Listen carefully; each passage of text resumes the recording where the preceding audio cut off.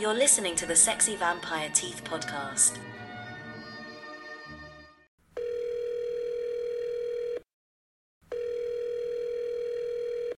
Hello, Matt. Hello, Justin. Yo, Joe.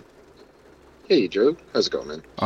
Well, I mean, that kind of wraps us up for the Summer Blockbusters. I enjoyed watching these, even though they were either Spielberg movies or movies with Jeff Goldblum in it, or in the case of Lost World, both. They were fucking pretty good movies. I mean, everything besides this one, it was nostalgic to me that I remembered, very well when it came out, seeing it in the theater, watching it on, VHS or DVD, whatever it was when it came out. I kind of wonder, if, obviously none of us were born when this movie came out, but I would imagine that this would have been, a big deal for us, too. These other ones that were for us that we talked about earlier on. So, yeah. Well, had any of us been around for the summer of 77, we would have been in our fucking glory. Oh, yeah. Oh, yeah. No, 100%. And, and I feel like we didn't get that again, right, until, the 90s. And I don't know, do we have that now? I mean, maybe. I feel like they pitch us movies in the summer, but they're not necessarily one-off summer blockbusters, where it's just here, like Inception, right? Here's just a movie. It's not a franchise. It's not part of a series. It's not going to be... not based on anything else. Not going to be continued. It's an original idea that's just a big, action, drama, adventure type movie, with aspects of sci-fi, aspects of horror, all that kind of stuff. And then here we go. I don't really see that anymore. I think I have a theory about that. Is most of the modern summer blockbusters are everything's been done, so we just have to do it, but ridiculous. It's almost like it's there's a silliness to it. And I'm not saying it's all Sharknado, but it has to be turned up to 11, to the point of ridiculousness, because where it almost becomes a cartoon, schlocky stuff. Yeah, so it's they don't take the subject matter seriously for some reason anymore. Right. Yeah, maybe. I also feel what are our big movies in the summertime? It's usually Marvel movies. For some, it's DC. It's been that for a long time. I mean, yeah. When Iron Man came out, before 2008? Yeah, it's right. It's been a long time. And those have been the movies that have really just dominated the box office. I feel like maybe it has to do with who wants to compete with that shit. Who wants to put a movie up against another Captain America or another, Thor movie, or an Avengers movie, God forbid, right? You don't want to deal with it. And I feel like we've seen in the last decade or two, right? The people movies get pushed back because they're they don't want to compete with the week of this movie. That didn't happen with Jaws. You know what I mean? Jaws came out and people fuck. Well, that's because Jaws was the first summer blockbuster. No, I know. But that's what I'm saying is that there was a lot of movies around that time, right? They were confident in what they were, and they came out and they were geared towards a summer movie going audience. And I think that now it was a more level playing field. It was, yeah. And now we don't have that. Right, because now everything's IP. Everything is pre-existing IP. Right. Well, that's where Hollywood is willing to put the money right now. So you don't get, you have smaller indie films that are fantastic and generally are the better movies. And then, the big flagship, big budget movies have to be attached to some pre-existing IP in order for the money people to make it to work the risk. Yeah, exactly. It's all this kind of you don't. Spielberg was a very risk-taking director, movie creator, and I just don't think that the movie industry right now incentivizes that. Is the talent and I'm not saying that the people that make the Star Wars and the Marvel movies aren't talented, but I just mean the unique talents.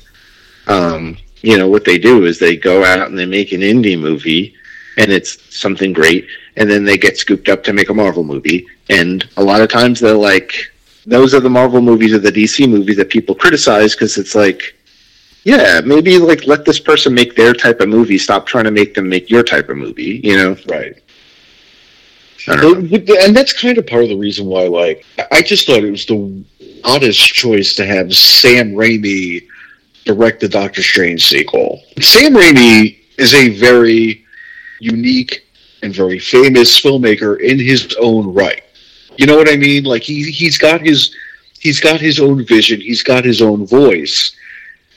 And that vision and that voice is very prevalent in everything he's done. Yeah. And then Marvel is like, you make a Marvel movie now.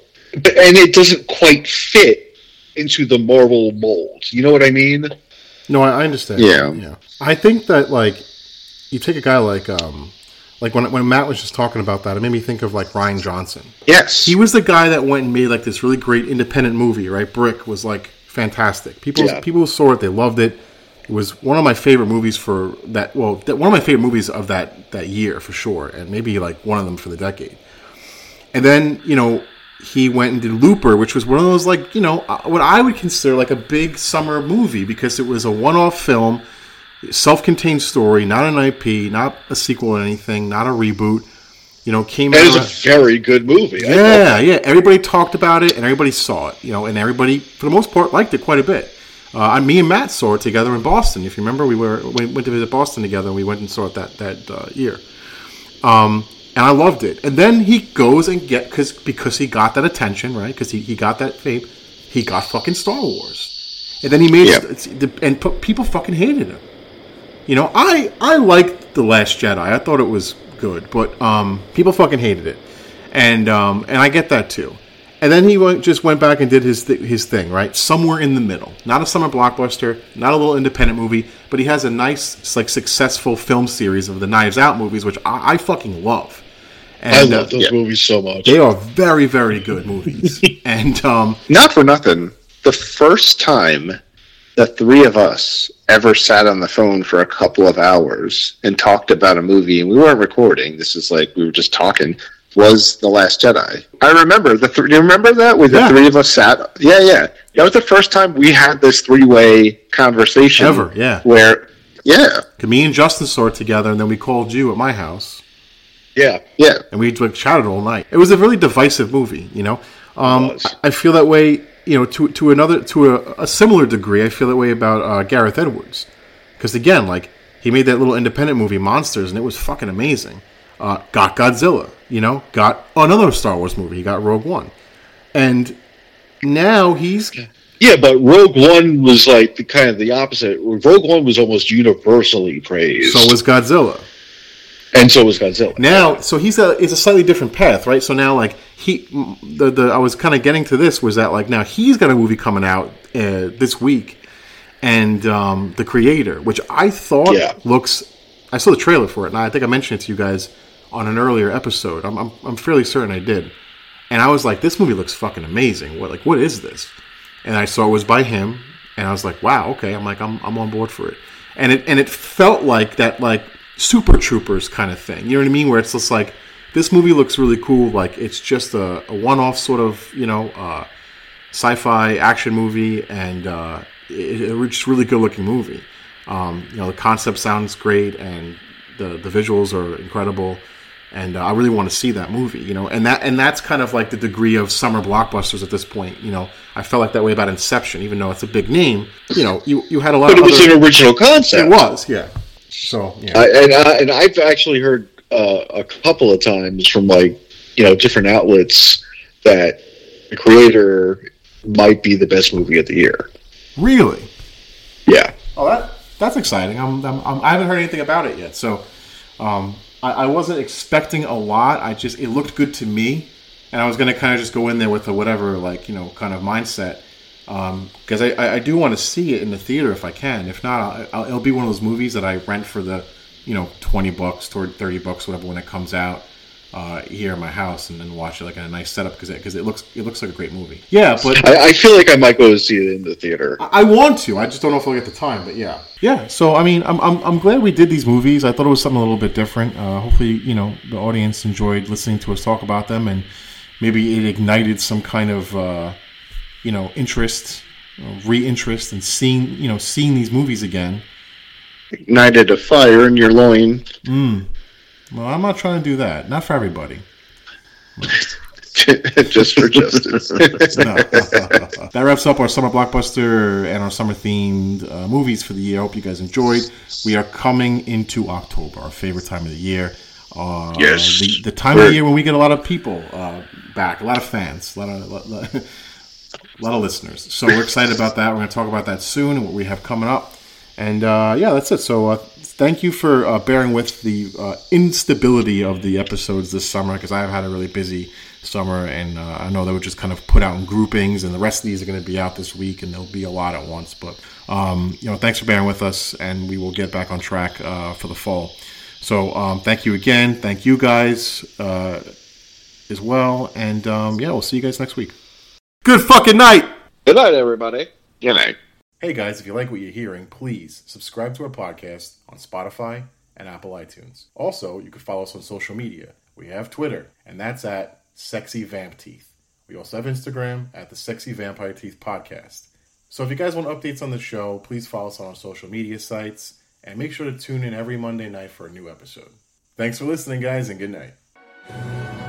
You've been listening to the Sexy Vampire Teeth Podcast.